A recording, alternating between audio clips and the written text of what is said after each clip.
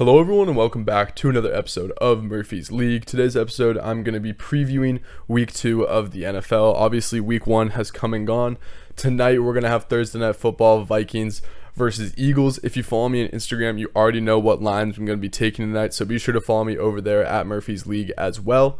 But today's episode, I'm going to be covering key matchups first, then I'm going to be going into some of my favorite lines and favorite bets for the week, and then finally I'm going to finish off with fantasy with some start and sit advice. So there will be timestamps located down below. I hope you enjoy this episode, and let's get right into it.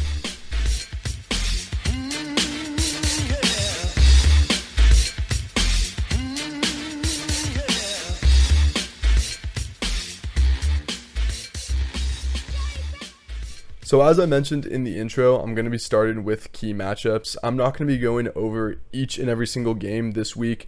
I think that it'll just save all of us some time. If you have any questions about teams or games or whatever it might be, feel free to hit me up. If you got my number, feel free to text me. If not, be sure to message me at Murphy's League on Instagram. But I want to start with 4 teams in particular because I feel like they're in a very similar boat.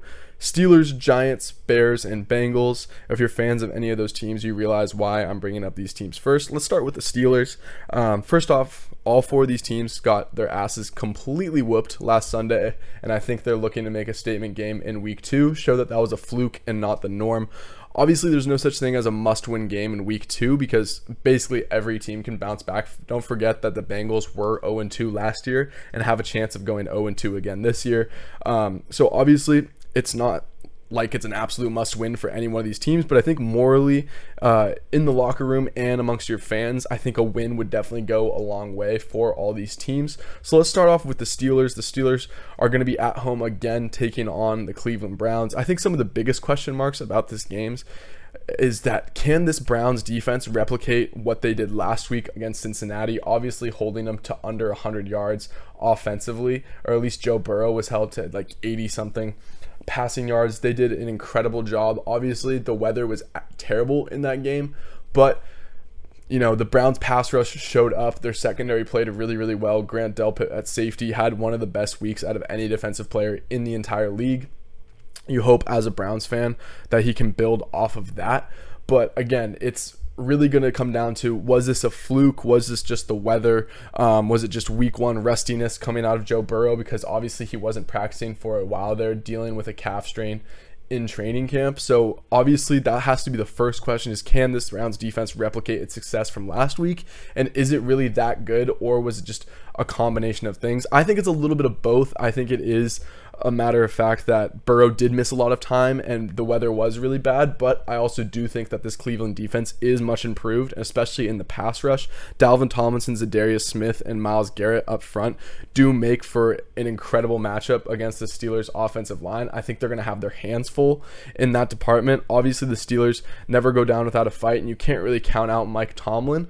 But either way, I think it is going to give the Steelers some troubles, and it does show in the odds. The Steelers are currently 2.5 point underdogs. I would have to say I think I agree with those lines just based on how these teams looked week 1. Obviously, you can't take everything at face value, but there is something to take away from that game there. Another question that comes up is, will both of these QBs have better performances than they showed in week 1, especially in Pickett's case? Honestly, both of them. Watson did not play well in week 1 at all. It just really didn't matter because his defense was playing so lights out. And then Kenny Pickett, he looked awful, really, really awful. Problems with inaccuracy, problems with decision making. So again, the question becomes, can these two quarterbacks bounce back? Again, are they going to show that that was a fluke and that's not going to be the norm? Only time will tell. That really is one of my biggest question marks in this game. I'm not here to give too many predictions or anything like that. I mean, I think if I had to put my money on it, I would say the Browns are going to win this game. Obviously, there's a reason why they're favored in this one. And I just really was not impressed at all from what I saw from Kenny Pickett. And it honestly does make me nervous as someone who was investing in Kenny Pickett for his sophomore year, because I didn't even think he had to be excellent. I just think he has to be like a B-, C+ guy, and this team can win a lot of games. But week 1, he did not look even like a C+ type of guy. He played really, really bad. Obviously, the pressure was getting to him a lot, and his offensive line did not perform well, and that definitely did not help his case.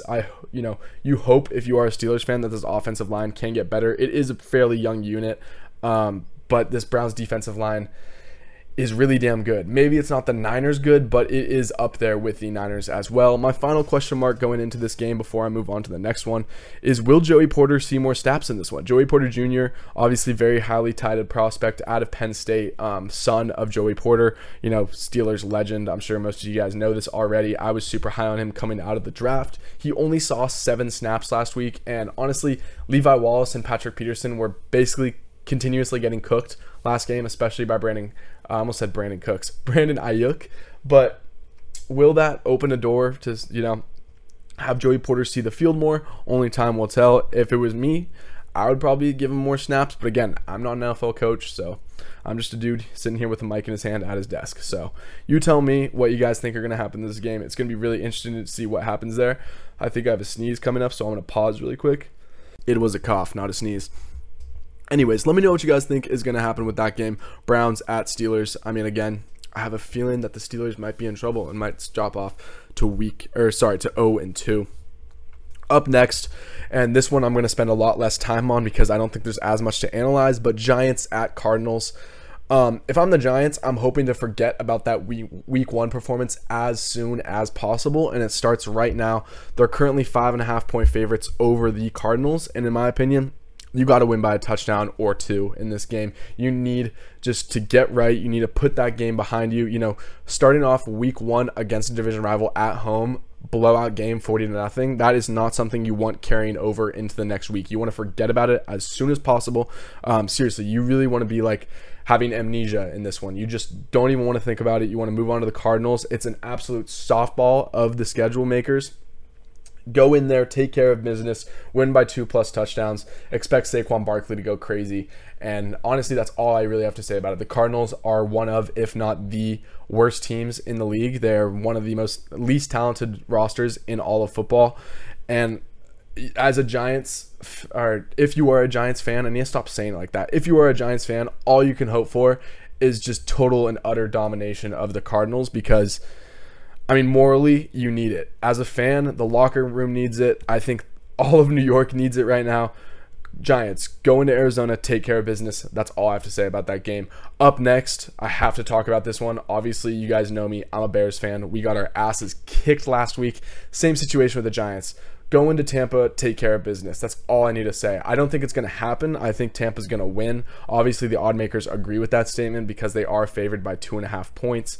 And I think that Tampa's defense can definitely give Justin Fields some problems. Obviously, Green Bay gave him some problems. There was just too many turndowns as far as, obviously, Bears coaching staff has talked about moving the ball down the field more and pushing it down the field more and getting the ball into the playmakers' hands like a DJ Moore. But there were times where there were openings. There was times where wide receivers were open and Fields just didn't even take them. He chose to take the check down instead, or he chose to scramble out of the pocket. That stuff needs to be corrected. He needs to be more precise with the ball. He needs to work with more anticipation. If you know me, you know that I watch a lot of film. I watch a lot of YouTubers who watch a lot of film. I get this stuff broken down for me week in and week out, and the film for Justin Fields week 1 was absolutely awful. And it wasn't just him. There was, problems with the offensive line, and there was problems with effort with Chase Claypool, who I think needs to be benched. I don't think there's any excuse for that. If you don't know what I'm talking about, just literally look up Chase Claypool. I'm sure it'll be the first thing that pops up.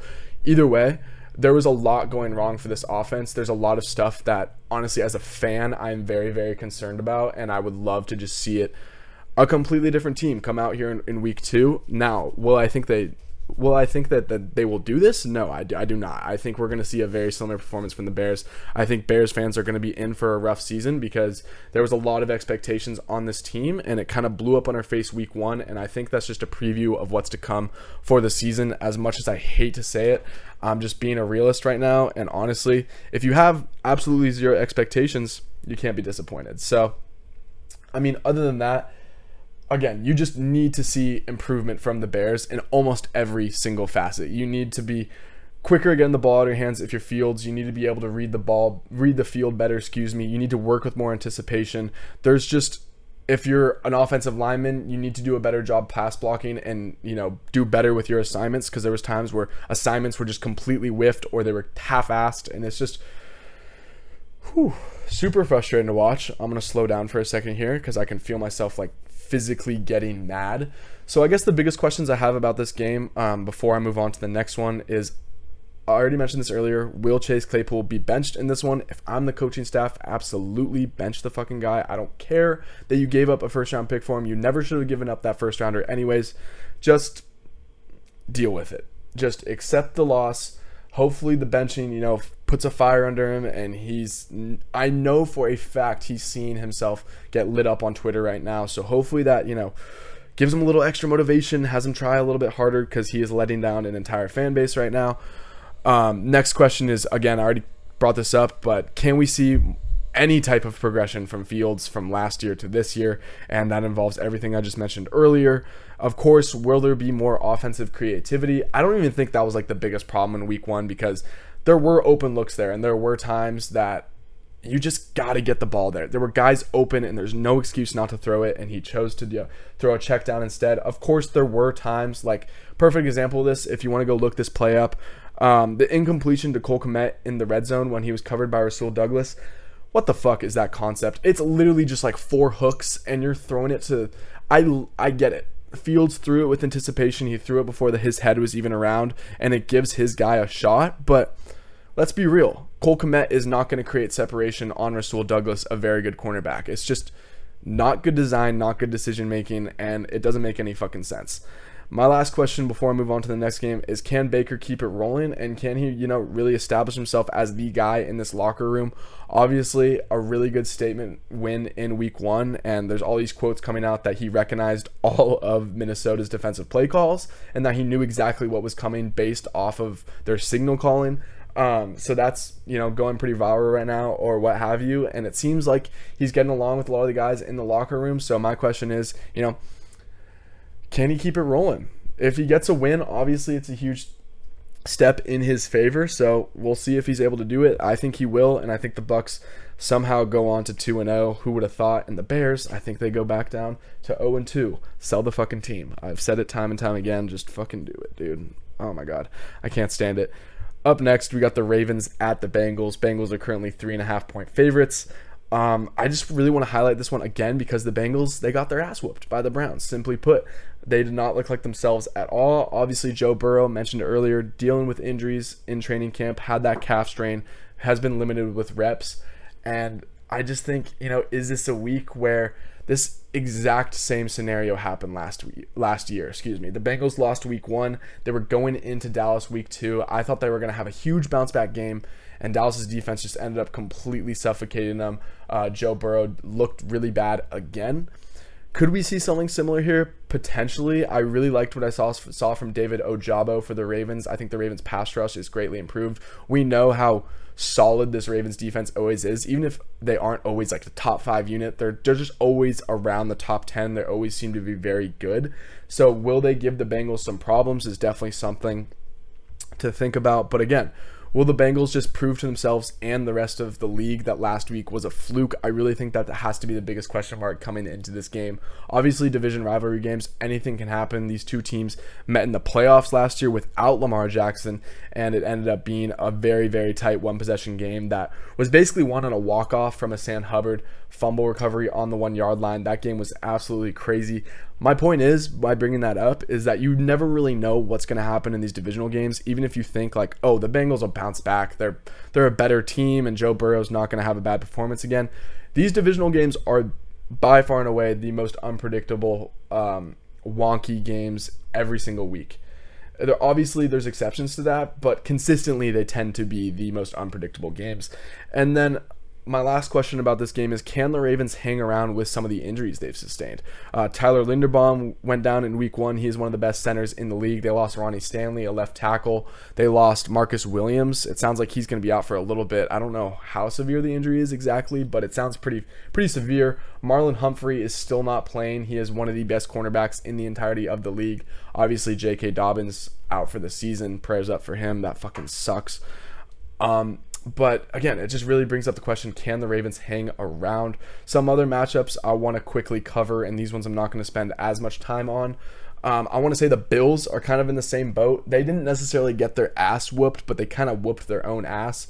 More specifically, Josh Allen kind of just single-handedly beat them with the mistakes he was making. The fact that Aaron Rodgers goes down in the very first drive and all the momentum goes into your favor of the Bills. I don't think there's a single Jets fan in that building that's expecting, the Jets to win after that one with Zach Wilson going in, and just all the hype, all the anticipation based around their season, to see that happen almost immediately and to still win that game. Credit to the Jets for the mental fortitude, but also how can you blow that momentum as the Bills? It's just, and obviously we know how in hindsight, because there was 3 picks thrown, but it's that never should have happened. That never ever should have happened. You completely handed the game to them, and they ended up winning in overtime despite 3 turnovers. That many turnovers, you'd expect the game to just not even be close at all. And frankly, it shouldn't have been close. Josh Allen completely beat not only himself, but he beat his teammates. And I think that they're going to put that chip on their shoulder. They're going to remember that. And watch out for Vegas. They're coming into Buffalo. First home game of the season for Buffalo. And I'm just going to say it now. Bills by 1,000,000. I just think they've got to prove it to themselves. Josh Allen has to prove it to himself.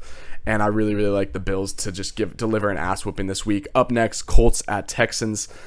Texans currently 1.5-point underdogs, over/under of 40 points. What I really want to highlight about this game is just the matchup of rookies. Obviously, 2 rookie quarterbacks going at it. Trust me, you are going to hear it all week next week. Whoever wins this game, it's going to be like, oh, Stroud is the guy and he's better than Richardson, and Richardson's going to be a bust because he can't throw the ball, or vice versa.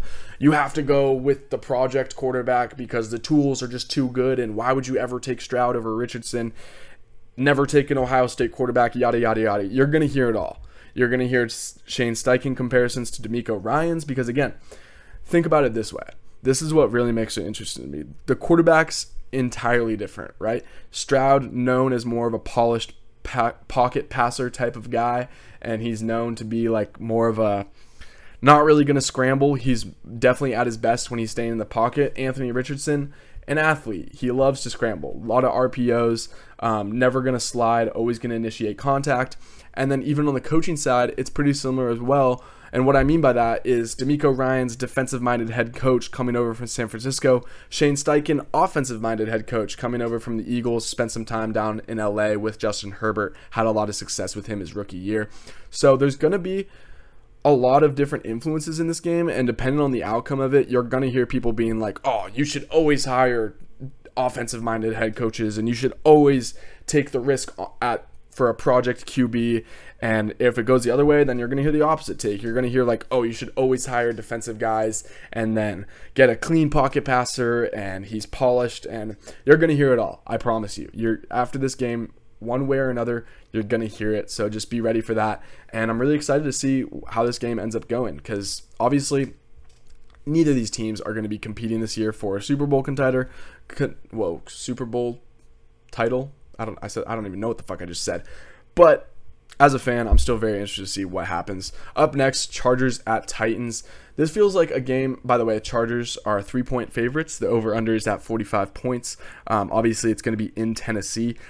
This feels like a game that last year the Chargers would lose. I think they technically did beat the Titans last year, now that I think about it. They played them in LA, and I think they won by a field goal. They made a loss by a field goal. I don't remember entirely, but either way, this would feel like a game where Derrick Henry would go crazy for 150-plus yards, because the Chargers historically have had a terrible run defense. So I think the thing that I'm looking for most in this game is this Chargers run defense actually going to be good this year? Because they played very well against Miami last week. Obviously, didn't end up mattering. Miami just threw the ball in every single way they wanted to last week. But if you look at yards per carry, if you look at efficiency metrics, the Chargers actually did really, really well against the Miami Dolphins on the ground. So can they keep that success going forward? And I believe if they can, they should win this game pretty handily. But if they regress back to how they were last year, this might be a pretty low-scoring game, and it might be a very, very close one. Expect either team to win by a field goal. Again, Vegas reflects that, because if I were to put my money on it, I would say the Chargers win by a field goal. That's shown in the odds. They're favored by 3 points, so no surprise there. Up next, Chiefs at Jaguars. Jaguars are currently 3.5-point underdogs with an over-under of 51. Again, that feels fair. That feels very fair to both of these teams. Obviously, if I were to put my name on it, I would think the Chiefs are going to win, and I think it might go over in this one, but I'm going to be looking at the player props in this one. That's something that I'm really highlighting in this game.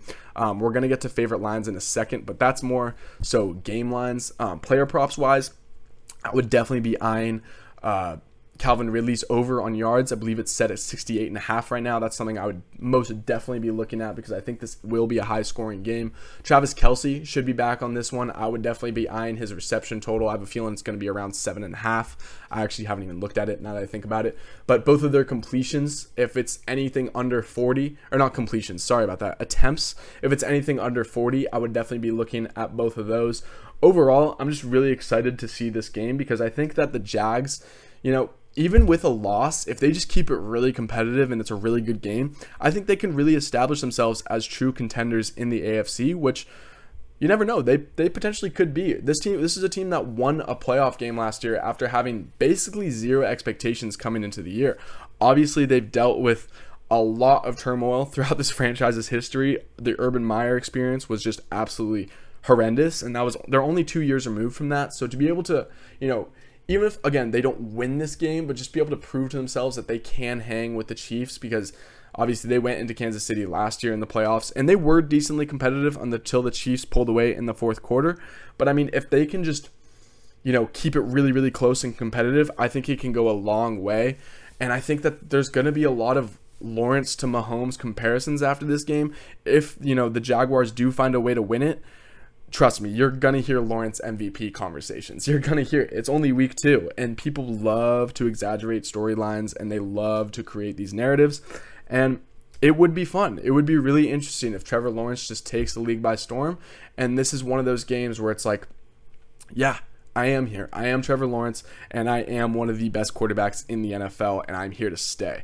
So that's something I'm really looking forward to as a fan, and I think that game is going to be really interesting. Again, if I'm looking at lines, I guess I'd be looking at the over at 51 points. I'm probably staying away from that spread. I think it's probably going to be like a 2 or 3 point game, so I'm probably going to stay away from that. But overall, I would definitely be looking at some overs on player props there. All right, I think that's it for key matchups. Yes, that is. I just got through every single one of them. Let's get into some of my favorite lines. I'm going to end the recording here and start a new one so I can get timestamps for you guys. All right, my favorite lines. This is easily going to be the shortest segment of the entire episode. I have a feeling that the key matchups one's probably going to be like twice as long as the next two combined. I don't know. Maybe I get a little carried away in the fantasy segment. Either way, let's go on to my favorite lines for the week. First off, we have two absolutely terrible offenses, and maybe not necessarily elite defenses, but defenses that can definitely make some noise. You might put the Broncos defense in elite. If you haven't figured out by now, I'm talking about Broncos versus Commanders. Their over-under is extremely low at 39, but frankly, I think that's just right. I think it should be that low, and I am taking their under this week. I just do not trust either one of these offenses. I think the only way the over really hits, and of course, this could blow up in my face really hard, but I think the only way it misses badly is what I guess I'm trying to say, because I think even if it misses, I don't think it's going to miss by much, but if it goes 10 points over, I really think the only way that happens is if there's a couple defensive touchdowns or maybe one defensive touchdown, but overall you really can't anticipate on those things on happening. That's just a really hard thing to see coming and guess, but overall I really don't see these offenses doing too much. The Commanders offense did not look good at all versus the Cardinals defense, which has pretty much no talent. And the Broncos offense looked like the Broncos offense of last year. They're not throwing the ball downfield at all. Jerry Jeudy's still dealing with his injuries there. I think they're going to run the ball a lot and then do a lot of checkdowns with Russell Wilson. His average depth of target last week was abysmal. And this Broncos run defense played really well. And I know the Commanders, want to establish a run with Brian Robinson. I don't think that's going to end up happening in this one. I think Sam Howell will be asked to just do a little bit too much, and I don't fully trust him right now. Obviously wishing him the best, and I hope that he is successful in the future, but just based on what I saw from week 1, again, going against a really bad Cardinals defense and not looking very good offensively at all, and we know what the Broncos are, I'm taking the under in this game. Up next, mentioned it earlier, I like the over in the Chiefs-Jags. I think this can be a really, really fun game. I think it could be really high scoring. And I like the Jags to just keep up with the Chiefs and just establish themselves as, for real in the AFC. I already talked about that one, so I'm not going to spend too much time on that one. Up next, I got the over in the Ravens at the Bengals. Basically, my logic behind this one is, and I think that Joe Burrow is going to bounce back this week and just trying to establish himself. And even though the Ravens are dealing with some injuries along their offensive line, I still think they're going to do enough in that asset. And I think Zay Flowers is definitely someone I'd be eyeing for his receptions and his receiving yards. Those are definitely something that I'd be eyeing in this game, as well as Jamar Chase receiving yards, because I have a feeling it's going to be under 90, and I have a feeling that he's going to go for over 100, even if it is in the 90s, which I don't think it will be. I haven't really checked the books by any means. Here, I can do that literally right now. Let me grab my phone. I don't want to look this up. It's just obviously faster if I do it on my app. So let me check this. Baltimore Ravens versus Cincinnati Bengals. 1 second, guys. I should have done this beforehand, but I don't really care. Receiving yards, Jamar Chase, 81.5. Definitely would be eyeing that. Just expect him to have a bounce back game. Marlon Humphrey's still out. Even if Marlon Humphrey was there, I don't think it makes too much of a difference. Jamar Chase is truly one of the best wide receivers in the entirety of the league.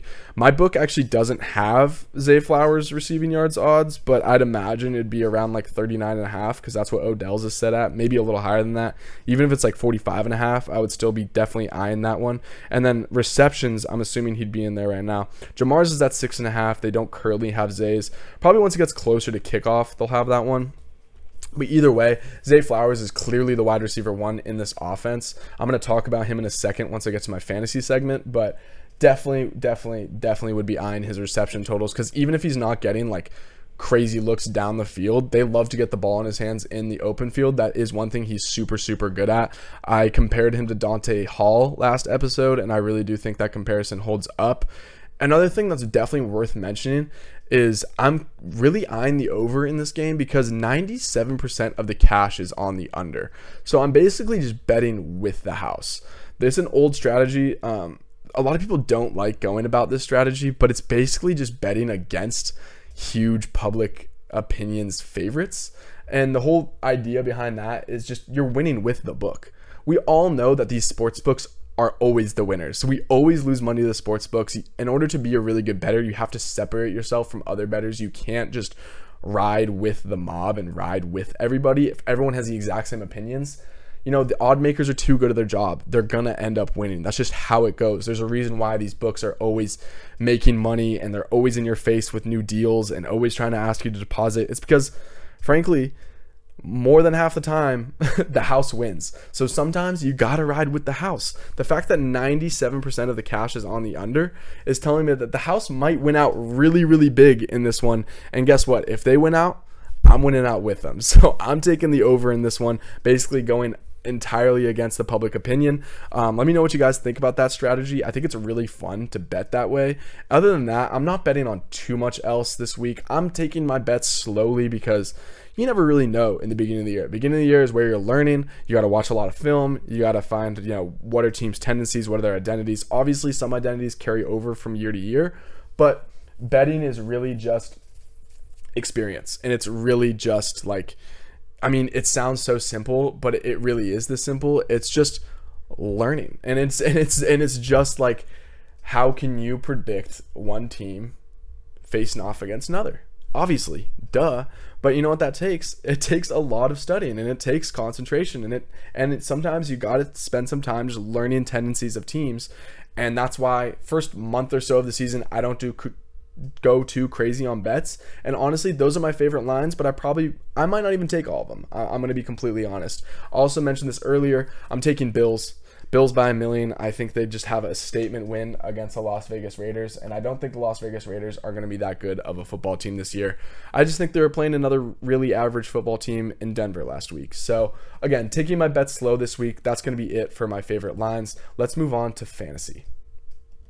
All right. Fantasy football. I'm going to go over each and every single matchup, tell you some guys that you should be benching, tell me some guys that you should be starting. Let's start off with expect Dallas and their defense to be one of the top scorers of the entire week. I'm not talking about just like the top scoring defense. I'm talking about one of the highest scores, period, regardless of position, quarterback, receiver, running back. I think Dallas could easily go for 20 plus again. Obviously last week, depending on your scoring format, some people even had them like, I think in some leagues they literally scored like 45 points depending on bonuses and how your scoring formats is. I play standard, half PPR, but like standard defensive scoring for the NFL app. If you use the NFL app, it's basically the same for all defenses. They got 35 points for me. I expect them to be near the 20s, if not in the 20s again. Facing Zach Wilson and this Jets offense, I think they're going to give them a lot of problems. Not only because obviously it's Zach Wilson, he tends to be a turnover machine, but even more than that, their offensive line is still really bad. Obviously, it's like the reason that Aaron Rodgers is now out for the season. And Micah Parsons and the rest of this defensive line is really, really good. Like maybe the best in the league. So expect Zach Wilson to be sacked a few times, expect maybe a fumble or two, and expect an interception or maybe two. So, and maybe even a defensive touchdown again. Let's move on. Let's bench Alexander Mattison. Depending on what time you're listening to this at, it's actually that's just a bad call. No one's going to be able to hear this before. There's no way this is going to be out before Thursday night. And even if it is, it's going to be out like half an hour before. I'm so sorry about that. That's just a useless. But if you know me and you've been hanging out with me and I have him on my fantasy team, he's benched this week. Just a heads up. You're obviously not going to bench Justin Jefferson, but tamper expectations on Justin Jefferson. Also, bench every single Ram player. I know Puka Nacua just went off against Seattle. I know Kyron Williams had himself a really good day. Tyler Higbee is someone who, can be in and out of lineups. Matthew Stafford, perhaps. Bench them all. Just don't start a single one of them. San Francisco's defense is really, really good, and they tend to own the Rams. I expect that trend to continue. Just bench every single Ram player. I don't think I need to explain anymore. Up next, let's start Godwin and let's start Mike Evans. Both Tampa Bay receivers are eligible starts this week.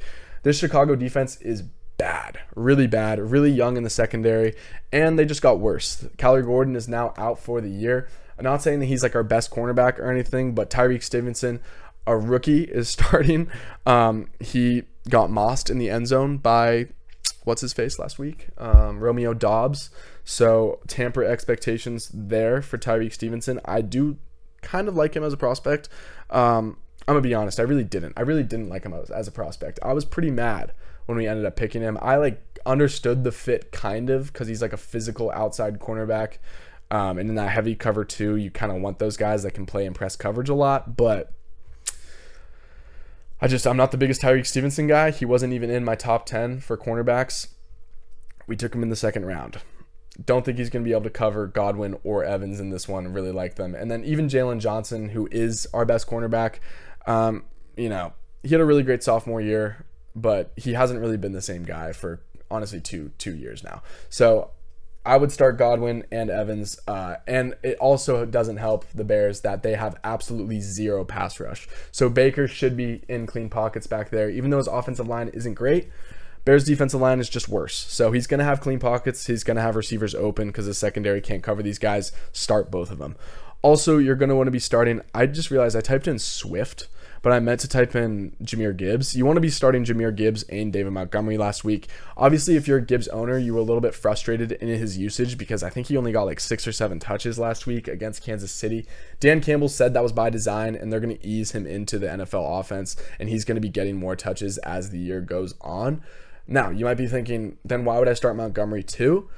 Frankly, I'm not going to be surprised if this is a very, very high scoring game. The over-under is at 47. It's not in my, favorite lines segment of this podcast, but I could definitely see this being a high scoring game. David Montgomery still going to get the goal line work. Even if he's not going to get 20 carries this week, he did get 21 last week. 15 just effective carries along the ground plus like 5 in the red zone. That could equal a touchdown or 2 because I think they're going to get down there pretty consistently. I still think he's a very viable start. And then Jahmyr Gibbs, again, he's going to get receiving work. We already know that. His yards per carry are going to be really, really good, and he's going to come in on those crucial downs. He's maybe not going to get goal line work, but we weren't expecting that from him anyways.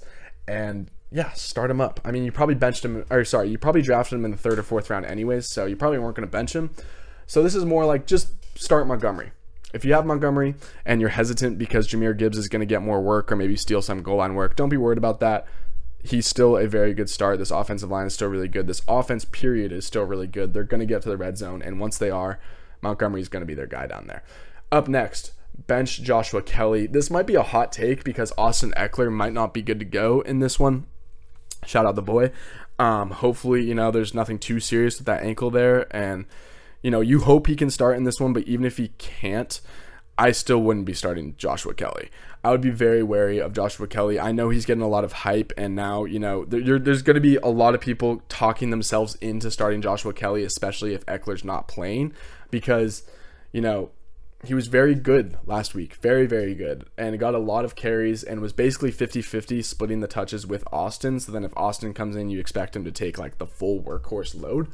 But I would say be wary of that because the Titans' defensive line is very, very good. They were very, very good against Jamal Williams last week. I expect that to be the case again. Their secondary, on the other hand, is ass. So Keenan Allen, Mike Williams, those guys, start them up. They're going to get a lot of points. Justin Herbert could be in for a good one in this one. But Joshua Kelly, I know that there's going to be a lot of hype and expectation behind him. Just hold off on him. You can still stash him on your bench because, again, he was getting plenty of touches opposite of Austin, and they were making the most of those touches. Their run offense looked really, really good that game, but I wouldn't go out here and start Joshua Kelly, and I know you're going to be very tempted to, so just don't do it yet. Up next, start D-Hop. Basically the same logic. This Chargers run defense was really good in week 1. Their pass defense, complete ass. D-Hop, I expect him to have a bounce-back game this week. Expect him to play very well across from J.C. Jackson. Start D-Hop. Do not be hesitant. Up next, we're going to bench every single Colt and every single Texan. I think this is going to be a really low-scoring game. There's a reason why it's one of the lowest over-unders of the week at 40 points. I just think D'Amico Ryans is going to know how to contain Anthony Richardson and give him a really hard time. This is a really good secondary for the Texans. Maybe not really good, but it's really underrated. I'll say that. Jalen Petrie is dealing with a little bit of injuries, but I still like what they have there. Their pass rush was surprisingly good too. Overall, I just think that two rookie quarterbacks against each other and, two established coaching staffs, I don't really like that formula. The Colts were really good against the run last week outside of a few big runs to Travis Etienne, but for that reason, I'm not going to start Dameon Pierce. That's basically the only Texan you would be starting, right? So I feel like that's the only one worth mentioning. And then on the Colts side of the ball, you're basically only going to be starting like a Michael Pittman or an Anthony Richardson.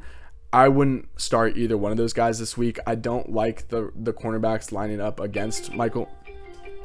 Sorry about that, guys. ESPN Transfer Talk. Barcelona's financial challenges making Victor... Oh. Okay, I don't really care. Sorry, I just didn't recognize that name immediately, so it lost my attention. Either way, I'm not going to be starting Michael Pittman. I don't like the cornerbacks lining up across from him, and I just don't really trust Anthony Richardson too much to do too much through the air. And then obviously he can make some noise with his legs and get some yards, maybe get a rushing touchdown in there, but I just don't expect either one of these offenses to have too much success this game, so I'm not starting a single Colt or a single Texan. Up next, if you haven't already stashed Romeo Doubs in your league, I'm not saying you should start him this week. Maybe you can if you want to, but if you're in a really deep league and you kind of have to, but if he's still a free agent, go look for him and stash him. Romeo Doubs, remember that name. And remember that I said that you should be targeting Romeo Doubs in the later rounds instead of Christian Watson in the earlier ones. That might come back to bite me in the ass, but I like Romeo Doubs a lot. I'm a big Romeo Doubs guy. Also worth mentioning in that game, Bijan and Algier can both be started. You don't have to bench Algier. Bijan owners, you don't have to panic too hard. I'm a Bijan owner, so I'm kind of panicking a little, but I'm not. I'm going to hold it. I'm going to contain my panic. And I think they're both able more than... I would hamper your expectations a little bit on Tyler Algier. I don't think he's going to be, like the running back 8 all year long or whatever he is right now. I think he's like the running back 4 because he got more points than Bijan. I think Bijan's the running back 8. Either way, they're both viable starts. Just tamper expectations a little bit on Algier. Don't expect him to have as many points, but I don't really think you are anyways. Also, expect Jamar and Burrow to bounce back. You're going to start both of those guys, but... bench Joe Mixon. Still don't like Joe Mixon. If you know me, you know I was not touching Joe Mixon in any league. There was no way you were ever going to catch me drafting him. He's extremely inefficient.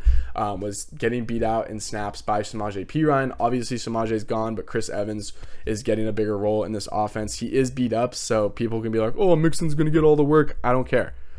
This Ravens run defense is really good. They've been really good for a while. Joe Mixon, not very good.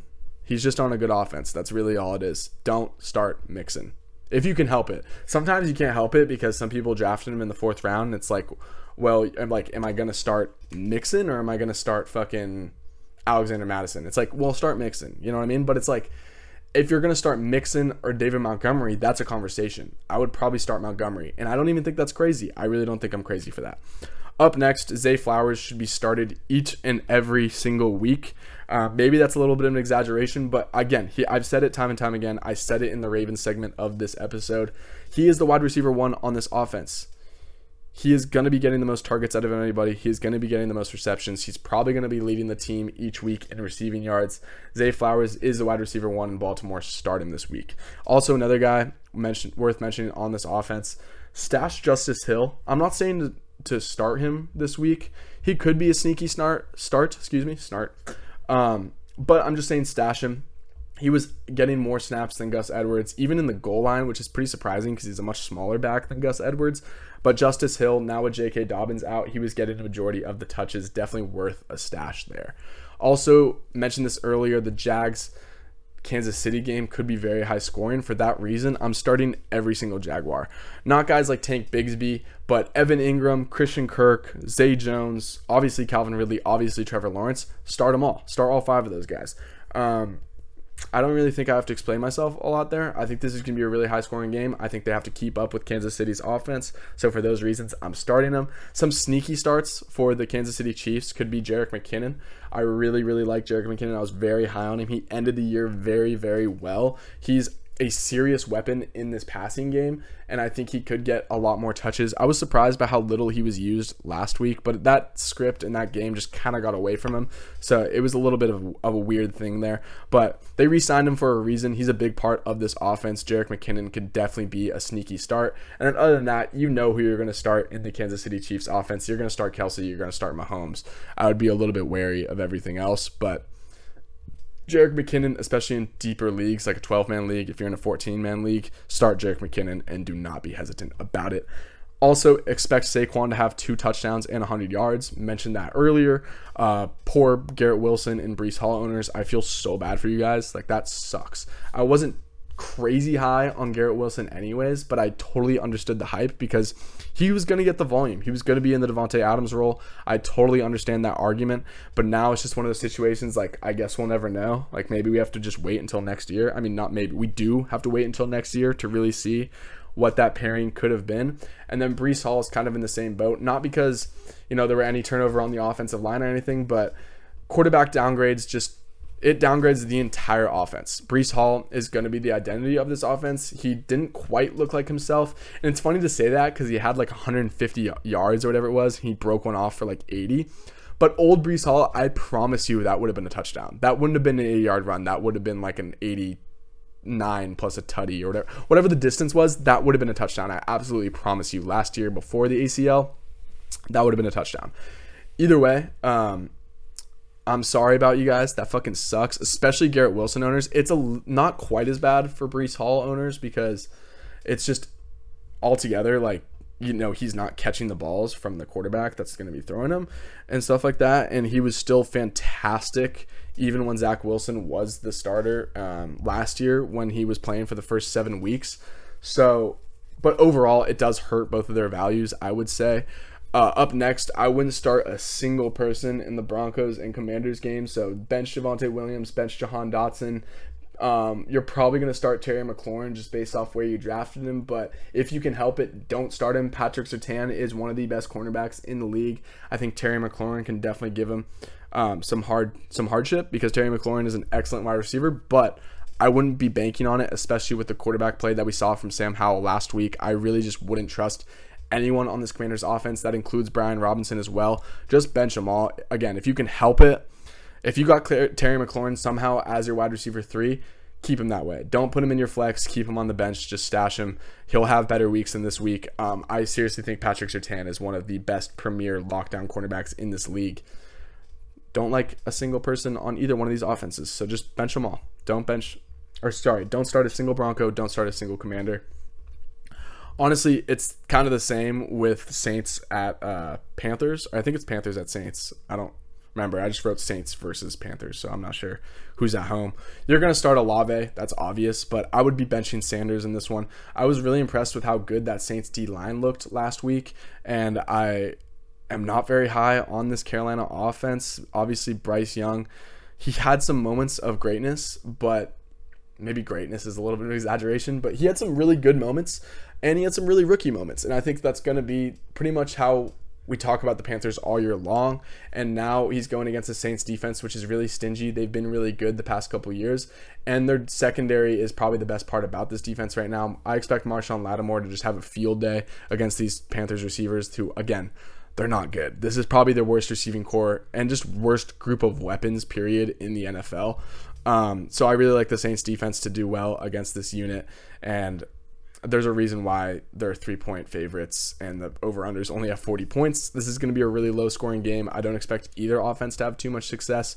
But again, I expect the Saints to win the game. Don't get me wrong. But either way, my point I'm trying to make is I'm not going to be starting a single person in this game except for Chris Olave. And it almost goes the exact same way with the Browns versus the Steelers. This is going to be a bloodbath. It's another one of these interdivisional games, prime time. The Steelers are going to want it bad. They're going to want to prove to their fans that, because this is back-to-back games they have at home before they have a long road stretch.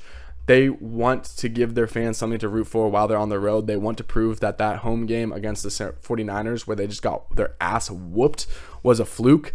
So I think this is going to be a really, really old school AFC North grungy get in your face football game, and I'm really, really excited to see it. But it doesn't really make for good offensive play, and it doesn't really make for a high scoring effort on either end. Again, there's a reason why this is the lowest over-under of the week. I didn't even realize. Actually, it's tied for it at 38.5. And again, it's for good reason. The odds makers know what they're doing. This might be a really ugly game. I would bench every single player in this one, except you're not going to bench Nick Chubb. Start Nick Chubb. He's going to score. He might even go for a hundo along the ground. That's going to be the Browns' identity in this one. Either way, this is going to be a really, really fun game, and it's going to be led by both teams' defenses.